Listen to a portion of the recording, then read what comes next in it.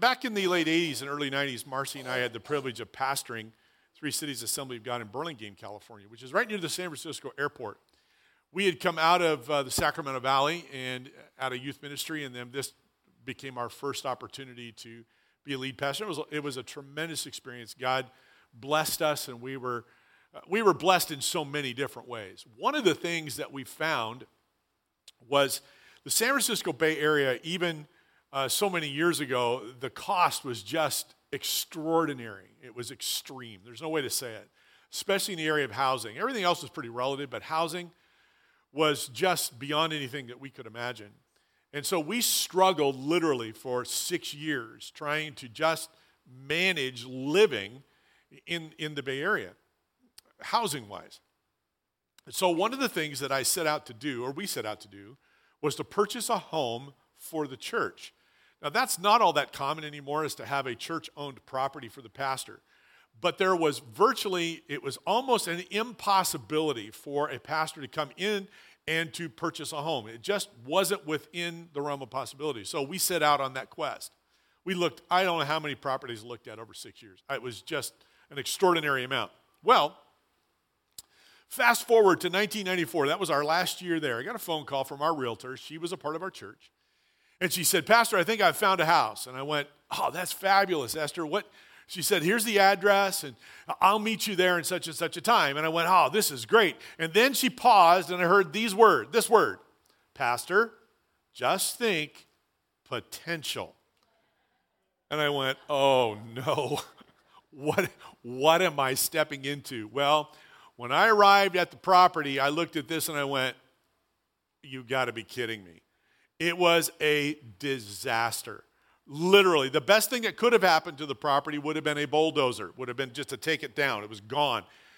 So we walked inside the house. Now, I am not a builder. I don't know much about building, but this much I know. You should not, inside a house, be walking uphill and downhill.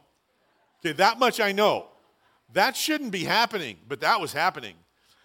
The previous owners had made this a board and care home, and they had people sleeping everywhere, including the garage.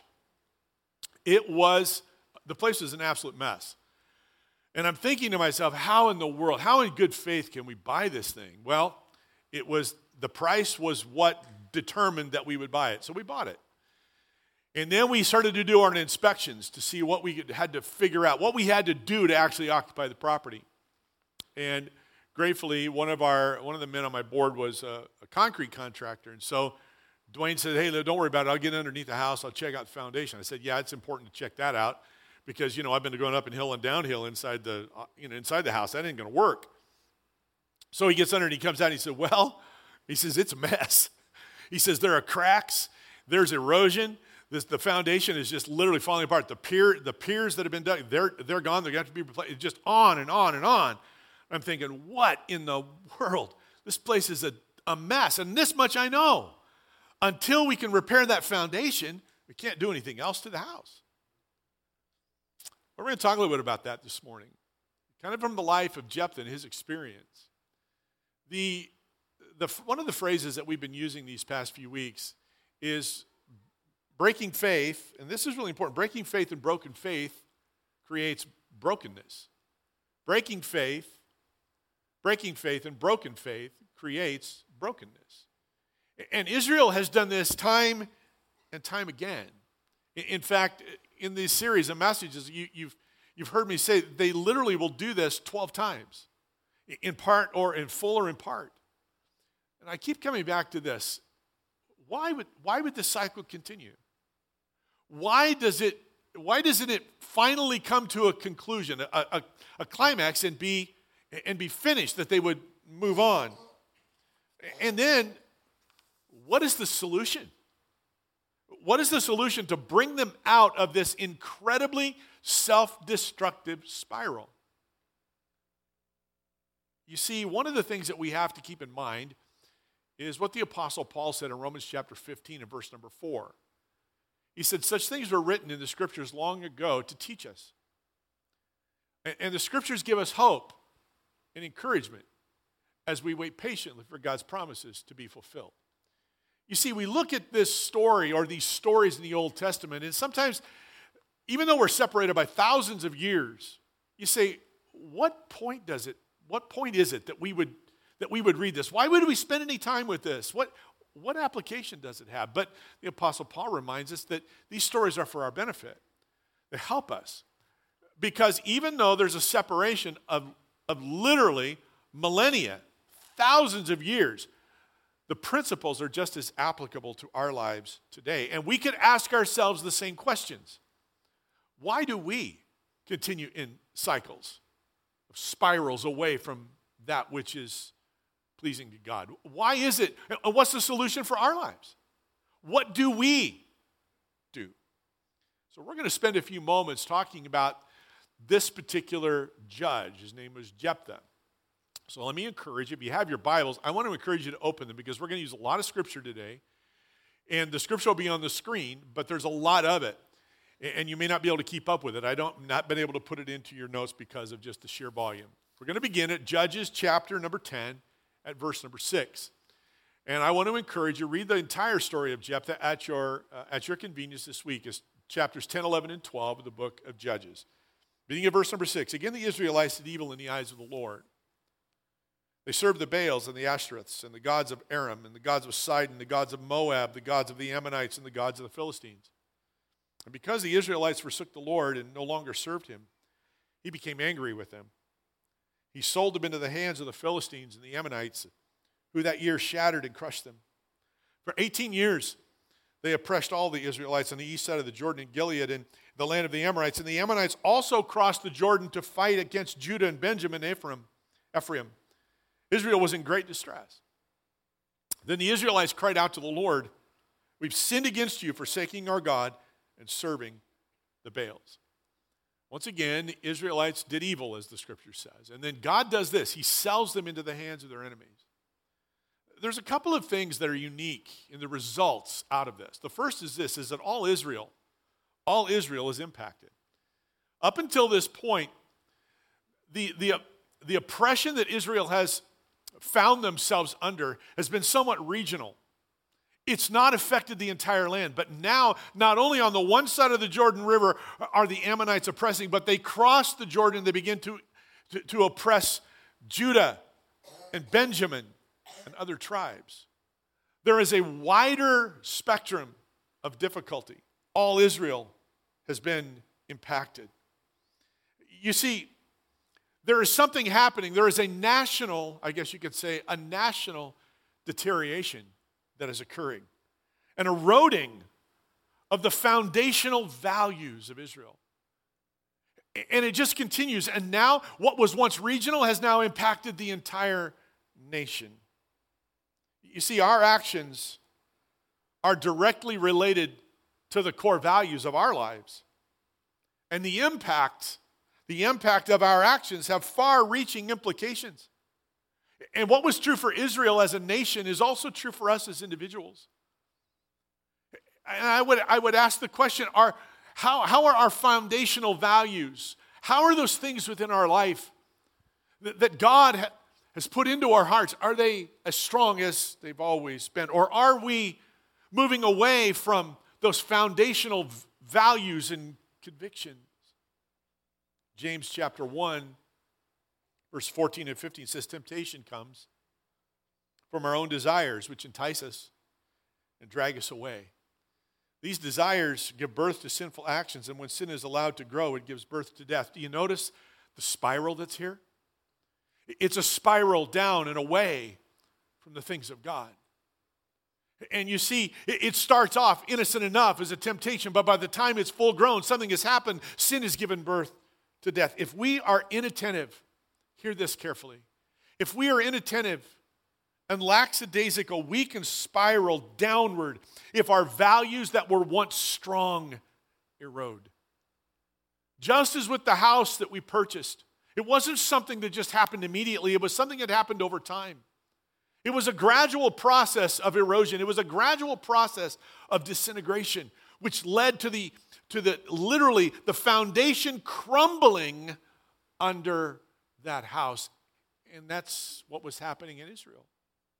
There has been something that had happened over time again and again and again. And their national values, their national core values, that which God had implanted in them was eroding and disintegrating. You see, Israel is described as being in great distress. I wonder if you've ever been in great distress. And not so much from the things from the outside, but what about the things that we have brought upon ourselves by our own, and I won't even say ours, I'll say mine. What distress have I brought on myself by my own inattentiveness? You see, that's not God's plan for our lives. The Apostle Paul would write this to Timothy. He says, hold on to the pattern of wholesome teaching you'll learn from me. A pattern shaped by the faith and love that you have in Christ Jesus. Through the power of the Holy Spirit who lives within us, carefully guard the precious truth that has been entrusted to you. You see, those of us of faith, God has entrusted to us some precious truth, and we are to guard it with our lives. We are to guard it well. It's been given to us, and God has a great plan for each of our lives. We dare not be inattentive or lackadaisical about the foundational values of our lives. The second thing is that's so unique here is that there's confession without repentance. And that is really significant. Israel cries to the Lord, we have sinned, but there's no confession. There's confession, but there's no change. They take no action upon their profession or confession. There is no turning away from sin and turning towards God. I wonder, a little audience participation this morning. How many of you admit you've ever done something you were sorry that you did it? Yeah, about all of us. When I was growing up, it was summertime in our home, and Mom had made strawberry shortcake. And nothing like strawberry shortcake in the summertime in a place where, especially then, you didn't get strawberries like we do now. They were seasonal. You had to get frozen ones in the wintertime. Now you get fresh all the time. We had fresh strawberries. It was great. We had a Sunday night service, and I'd gone to church, and I was the first one out when church was over. We lived right next door to the church, so I ran home, and I immediately ate the rest of the strawberries. So nobody else could get them. I ate them all. So when Mom and Dad came home, Mom said, Gary, did you eat the strawberries? And I went, yeah. How come you ate them? Well, because I wanted them. She said, you should have saved them you should have let everybody. I said, well, whatever. So I didn't really care. I had my strawberries. Nobody else got them. No big deal to me. Here was the thing. I got caught. I was not at all sorry that I ate them. I was just sorry that I got caught. And I wonder how often, when God by His Spirit prompts in our lives, we're just sorry we got caught. And we do nothing with it. Confession without repentance, it's not good. It's not good. You see, sorrow for sin is good. Sorrow for sin is good, but is it enough? Is it enough? The second little talking point this morning is what I would say is a responsive God. Responsive God. Chapter 10, verse 11 says, the Lord replied when the Egyptians and the Amorites. Now understand, this is following immediately upon what has happened. Okay? Israel has said, this is what's going on. Lord, help us. But there's been no change. Then God answers. The Lord replied when the Egyptians, the Amorites, Ammonites, Philistines, Sidonians, Amalekites, and the Maonites oppressed you, and you cried for help. Did I not save you from their hands? But you have forsaken me and served other gods. So I will no longer save you. Go and cry out to the gods you've chosen. Let them save you when you're in trouble. Now, I want to tell you something. That's not the kind of response I want to hear from God. The only way that I can describe that response, the first part of God's response is cynical. He responds cynically. I don't like that word. I don't even like the fact, I'm uncomfortable with the fact that God would respond cynically. That doesn't feel right to me. Cynically means bitterly or sneeringly, listen to this, sneeringly distrustful, contemptuous, and pessimistic. Do we want God when we call out to him to be pessimistic and distrustful of what we're saying to him? Not me. That's what he says to Israel. Based upon their response or lack thereof. They've responded, but they've done nothing with it. And he says it two ways. He's cynical in two ways. First, I won't save you. God help us. If we have allowed the conviction of our life to erode so much that we call out to God, we make no change, and the response we hear is, I'm not going to save you. God help us. He reminds them, and he saved them from 7 different adversaries. 7 times God delivered them. But now he says, I won't save you. Wow. The second part of that cynical response is let them save you. Who's he talking about? He's talking about idols. You've made the decision. You've made the decision. Let those idols that you have surrendered yourself to, let them be the ones who save you when you get into trouble. Think about that. No, I know we don't have a carved statue of Baal or Asherah. We don't have that. We've got idols. To be frank, we put our trust in idols all the time above the worship of the true God. You see, an idol is anything more important to you than God. Anything that absorbs your heart and imagination more than God. And anything that you seek to give you what only God can give. An idol is absolutely anything. The tricky thing about an idol is that they are usually good things. Idolatry, though, happens when we turn a good thing into a God thing. When the values of my life and the convictions of my life are eroding to a point where I can't determine what the true God is and an idol is, and I begin to put my trust in the idols of our day, I'm in a dangerous place. God is the only one that can fulfill our deep longings in life. No one else can. Jesus was tempted of Satan in Matthew chapter 4, and we read again, the devil took him to a very high mountain and showed him all the kingdoms of the world and their splendor. All this I will give you, he said, if you will bow down and worship me. Jesus said to him, away from me, Satan, for it is written, worship the Lord your God and serve him only. We dare not depend on anything other than God to satisfy us. It is to be God alone. And when there is any competing value in our lives, only difficulty lays at the end. We are literally tempting God to respond cynically to us. If you're going to trust money, then trust it. If you're going to trust this, trust it. He will give us over to our own desires. 1 John chapter 5, verse 21 says, and I would say to all of us, dear children, keep yourselves from idols. Yes, he responds cynically, but then he responds compassionately. And I'll just be honest, I like this a whole lot better. In Judges chapter 10, verse 15, we read, but the Israelites said to the Lord. Now listen to the difference here. The Israelites said to the Lord, we have sinned. Do with us whatever you think best. When's the last time you prayed that prayer?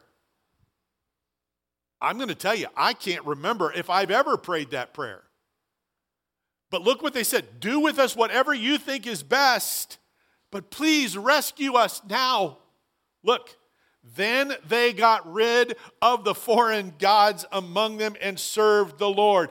And he could bear Israel's misery no longer. What was it? It was confession with repentance. They turned away from their idols and they turned towards God. And God said, because of your repentance, I will forgive you. He could not stand the misery any longer of his people. And I would suggest the same is true for us. He cannot stand the fact that we would be in a place of great distress. But he is waiting for us to turn away from and to turn towards him. What a powerful reminder and a powerful thought. Earlier they had confessed and there was no change. because they had not repented. But here they repented and God responded. Hear this carefully. God is compassionate, but confession without repentance has little or no effect. And I know what that says, and don't misunderstand me. We come to Jesus Christ by grace through faith, and we are saved. Hallelujah. There is nothing else. It is by grace through faith. But as a follower of Jesus Christ, there comes a point when if there is a conviction of sin in our life, it is time for us to turn from and turn towards God and to begin to live in a way that honors Him and that pleases Him. Isaiah 55, and I'm going to change the nature of the language a little bit. Just look at it with me. Let the wicked change their ways. Let us change our ways and banish the very thought of doing wrong. Let us turn to the Lord that He may have mercy on us. Yes, turn to God, for He will forgive. What's the word? Generously. Hallelujah. Hallelujah. Repentance results in forgiveness. The third talking point this morning is an unlikely leader. Now we get to Jephthah himself. Judges chapter 11, verses 1 through 3, and verse 11 says, Jephthah the Gileadite was a mighty warrior. His father was from Gilead. His mother was a prostitute. Gilead's wife also bore him sons, and when they were grown up, they drove Jephthah away. So Jephthah fled from his brothers and settled in the land of Tob, where a gang of scoundrels gathered around him and followed him. So Jephthah went with the elders of Gilead, and the people made him head and commander over them. And he repeated all his words before the Lord in Mizpah. Here we're introduced to Jephthah, and really his resume, we get to see what this man is all about. There's a few character qualities. The first, he was a mighty warrior. And that's obviously something very needed when you're going to go into battle. You need someone that can hold his own. The second part of his character is interesting. He's an outcast. His father, he's an illegitimate son of his father and a relationship with a prostitute. And when this happens, his brothers from his mother and his father, or his half, however that works, his half brothers, they came to him and said, we don't want anything to do with you. They drove him off. So he left, and he goes to this other land, and he gets around a whole bunch of interesting people. In fact, it's really fascinating. Other translations, this is what they call these individuals that became his posse, as it were. You ready for this? Worthless, scoundrels, rowdies, malcontents, and those who would do anything for money. That's his resume. He is an outcast. He doesn't seem to have the kind of qualities that would lead the people of God. He's also a gifted communicator. You'll see as you look through Jephthah's life, he was an incredible communicator. And he did that with even those who came from Gilead to try and recruit him. He was able to say, okay, we're going to do it, but this is how it's going to happen. And this is the responsibility I'm looking for from you. They responded to that. He negotiates his position, and they accept his terms. Then we find out that he is the leader chosen by God. Judges chapter 11 and verse 3 reads, and he repeated all his words before the Lord at Mizpah.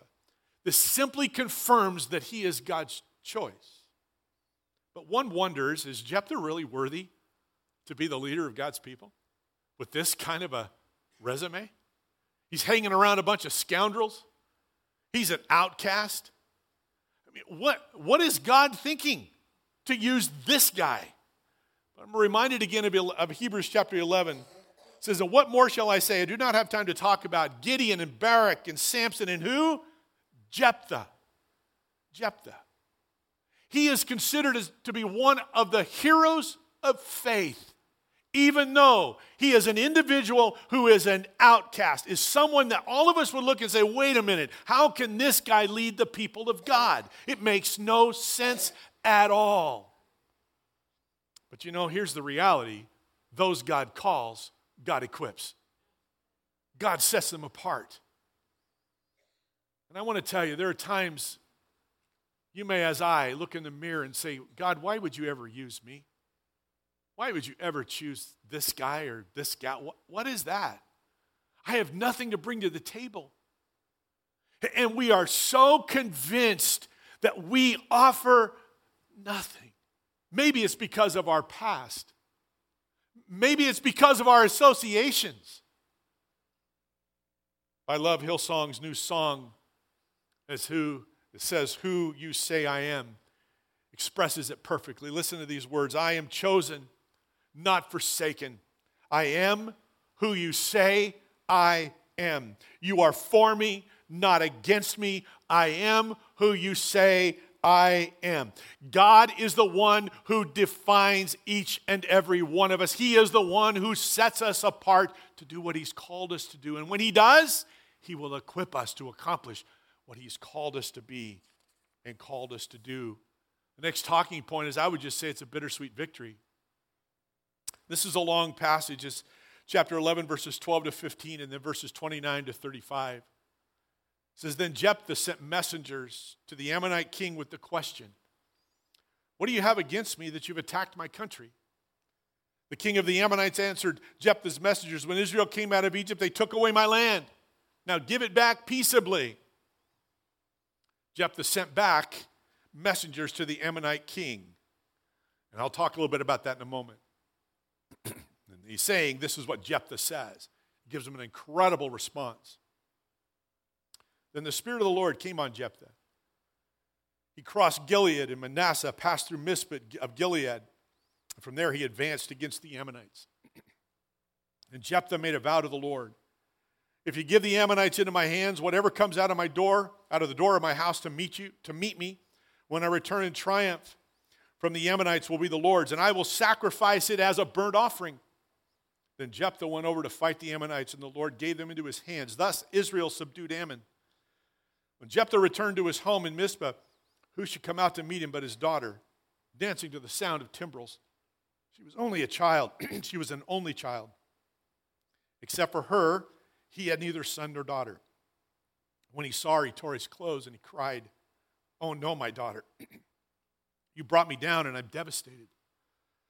I have made a vow. Excuse me. I've made a vow to the Lord that I cannot break.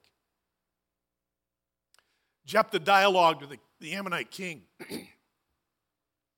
And he did something that was unique. He gave him 4 lessons. The first was a history lesson. He told the king of the Ammonites, he said, this land was never yours. He said, now you want it?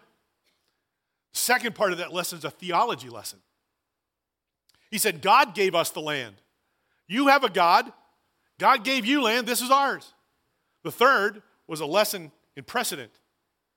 The precedent was Moab tried the same thing. He said, no.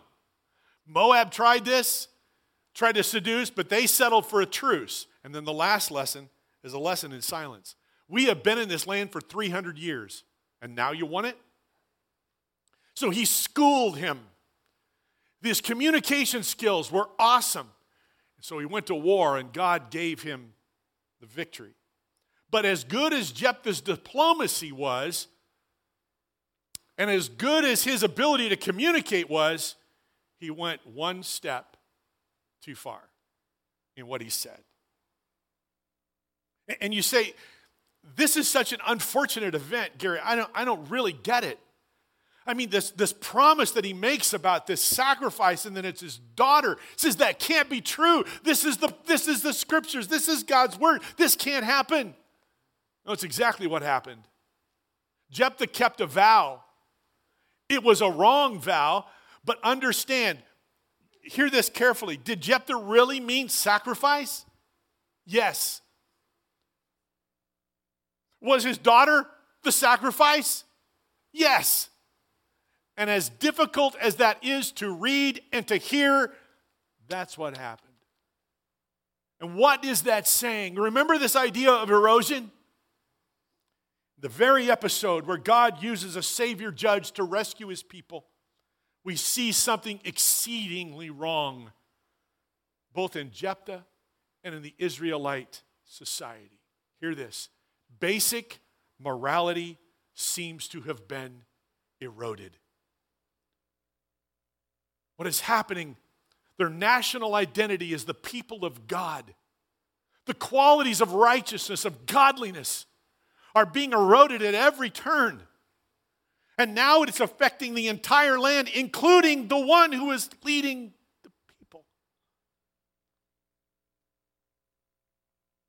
Psalm 11:3 says, when the foundations are being destroyed, what can the righteous do?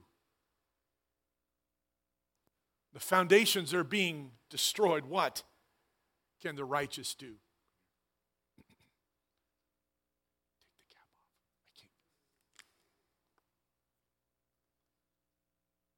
What a warning for us. Is our foundation firm? And can I just for a second be very open and honest and transparent with you? Struggled with this message this week. Not for the content, but for its presentation. I want to speak the truth of God, but I want to do so with grace. But truth sometimes has to get deep into our heart before we can respond to the grace of God. And I look at this and I say, what is our foundation firm? Or has careless inattentiveness caused an erosion of our foundational faith principles, resulting in perspectives and actions we would never have entertained before? It appears to have impacted Jephthah in at least two ways. Careless words. One of Jephthah's strengths came back to bite him. Eugene O'Neill is a playwright early in the 20th century, and he says, God gave us mouths that close and ears that don't. Maybe that should tell us something. Is that the truth? Jephthah opened his mouth one too many times with a vow that he would deeply regret. You say, well, what is the point of that, Pastor Gabe? Why is that so important? Why should we think about our words that way? Listen to what Scripture says. Watch your tongue and keep your mouth shut. You will stay out of trouble. Amen to that. Ecclesiastes 5, don't make rash promises. And don't be hasty in bringing any matters before God. After all, God is in heaven and you're on earth, so let your words be few. I wonder how many times we have said things that we never followed through on that we really didn't mean. And I'm not talking to just people, I'm talking to God. Matthew 5. But I tell you, don't swear an oath at all. All you need to say is simply yes or no. Anything beyond that, this comes from the evil one.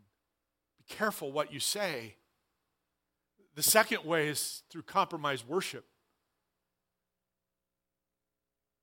Deuteronomy chapter 12, Moses is laying out what God has taught them for 40 years. This is what he says: you must not worship the Lord your God the way the other nations worship their gods. For they perform for their gods every detestable act that the Lord hates. They even burn their sons and daughters as sacrifices to their gods. And what has Jephthah just done? His careless words have led to a compromised worship. He worshiped God. He knew God. He was chosen by God. But hear this. But the voices of Canaan still had a level of influence over his life. And I would suggest this morning, the voices of our society in 2018 still have a level of influence over us. And they can erode the character and the qualities and the values that we really hold dear. God help us if they do. The vow he expressed compromised the worship of the true God and devalued the most sacred thing of all, life itself. See how far he's come. A.W. Tozer summarized it perfectly. Worship is no longer worship when it reflects the culture around us more than the Christ within us. You need to read it again. Worship is no longer worship when it reflects the culture around us more than the Christ within us.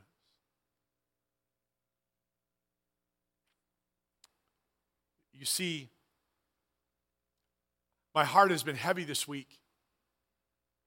I've had to reflect on my own life and say, God, where are those areas of erosion Where's the slippage? Where are the cracks? And to be absolutely frank, it's just the more I would pray and the more I would study, it just seemed like there was more and more that God just kept pointing out in my life. I'm grateful for that.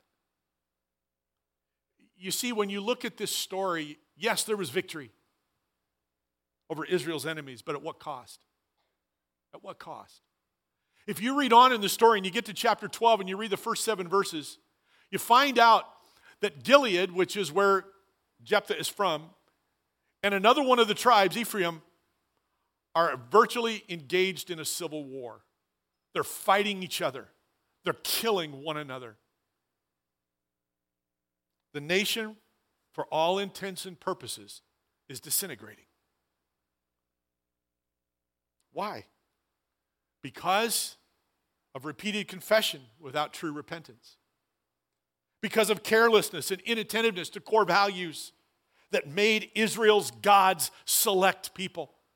And because the theme verse of Judges is once again true, Judges 21:25, everyone did as he saw fit. What a tragic story. It's victory on the one side, but it's tragedy on the other. You remember the house story we started with a minute ago? Well, as I said, we bought the house. We proceeded the process of remodel. And what was interesting, before we could do anything inside or anywhere on the property at all, we had to address the issues of the foundation. And so our guys got underneath there and they jacked the foundation up and they repaired and they replaced and they did amazing things. And then you'd walk in the house and it was absolutely level, like it's supposed to be. And what had been a general inattentiveness in maintaining the foundation, it took extreme measures to get it back to a place where it was solid. But when it was solid, then the building could begin. And I'm so grateful today, now all these years later, that property is still there, blessing the pastors who pastor that church. And the value of that property today is somewhere between 4 and 5 times the value of it when we purchased it. And this morning, I believe the same can be said of us.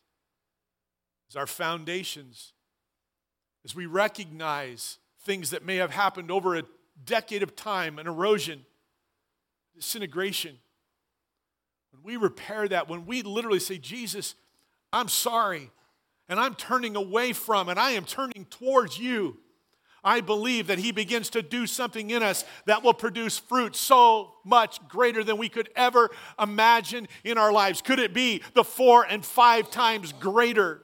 Yeah, I know that's a property analogy, I understand, but I believe God can do exceeding abundantly in us more than we can even think or imagine as we dedicate ourselves to him. So I just ask, is there slippage? Is there slippage in the basic faith foundations crumbling? Do we find ourselves doing things today that we never would have done when we came to faith in Christ? Do we feel a liberty to say things, to embrace attitudes, to share things that we never would have shared? Do we take a careless look at things that we should have no business as a follower of Jesus Christ in our life? Do I still know how to blush when I'm faced with things that are contrary to godliness? Have I embraced more of the culture around me than the Christ within me?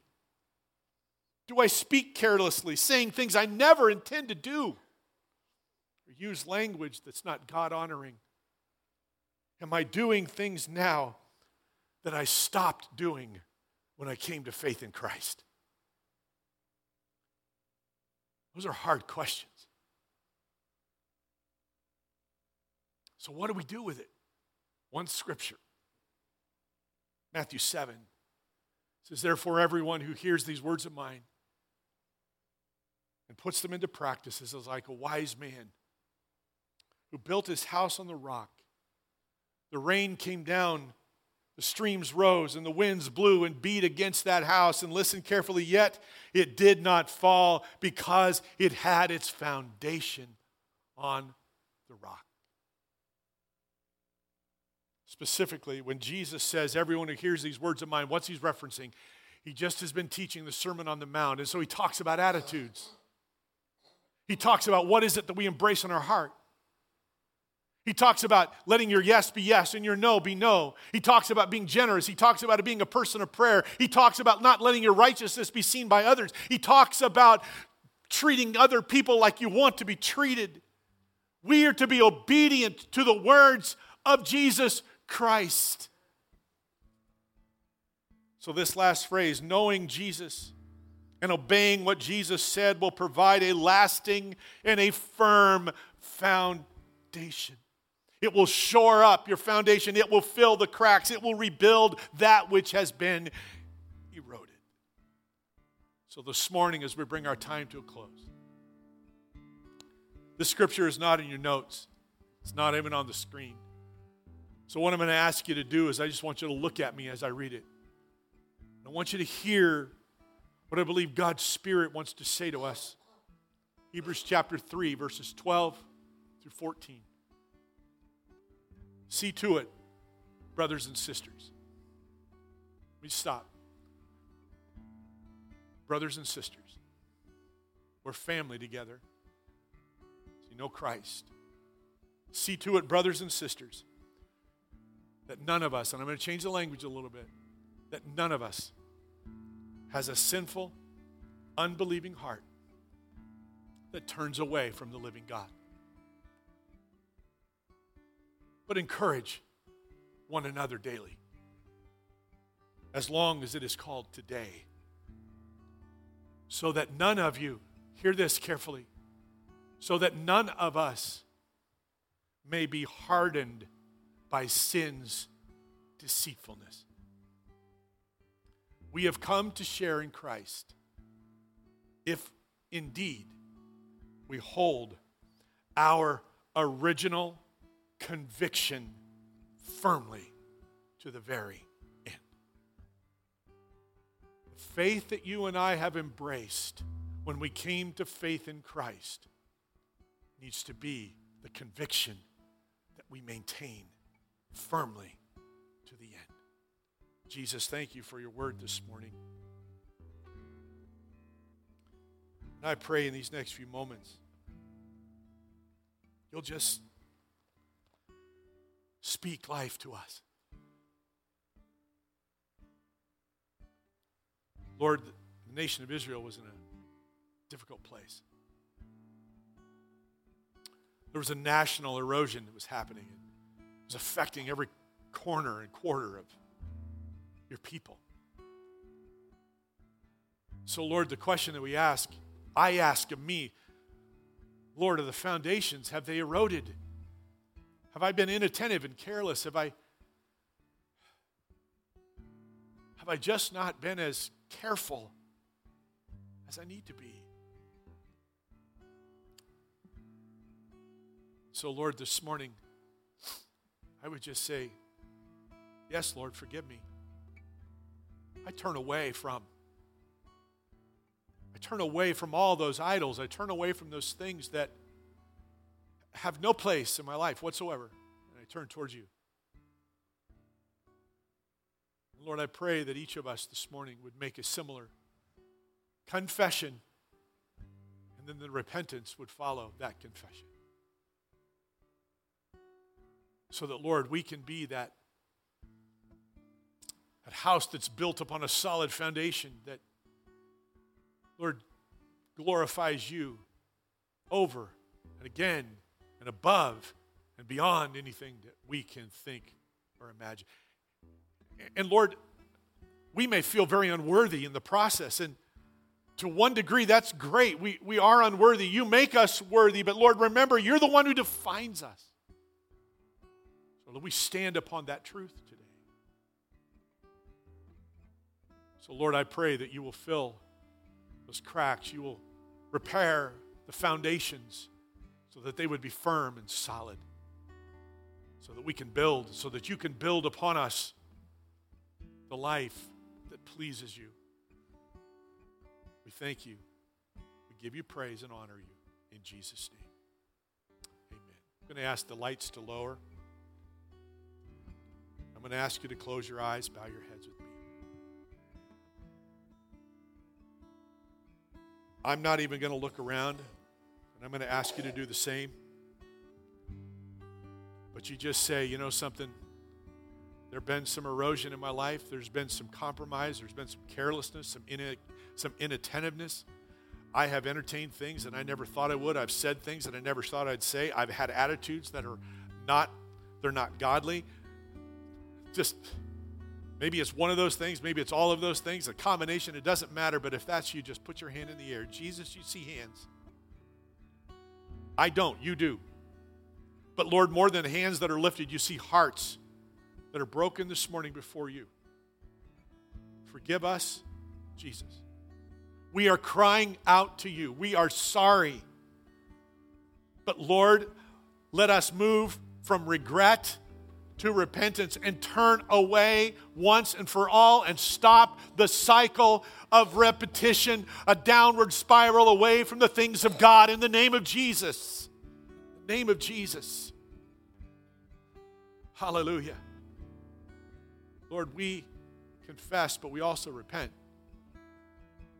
Because, Lord, I don't want to hear, I won't save. I don't want to hear, let the things you're putting your trust in save you. No. I want to hear the response. I cannot see the misery of my people any longer. And I forgive generously. Let it be so, I pray. But Lord, more than just for us to receive the forgiveness of God, which I know is assured as we repent, I know that. But God, I pray that we would shore up the foundation of our lives. Lord, that we would rebuild that foundation by, Lord, following you, taking up our cross and following you, denying ourselves and following you. Let us be obedient to the words of Jesus Christ. And his commands are not burdensome, but Lord, they lift us, they fill us with life, and let us be obedient to you. Thank you. We give you honor and praise this morning. Build our lives. Restore our foundations, we pray. In Jesus' name. In Jesus' name.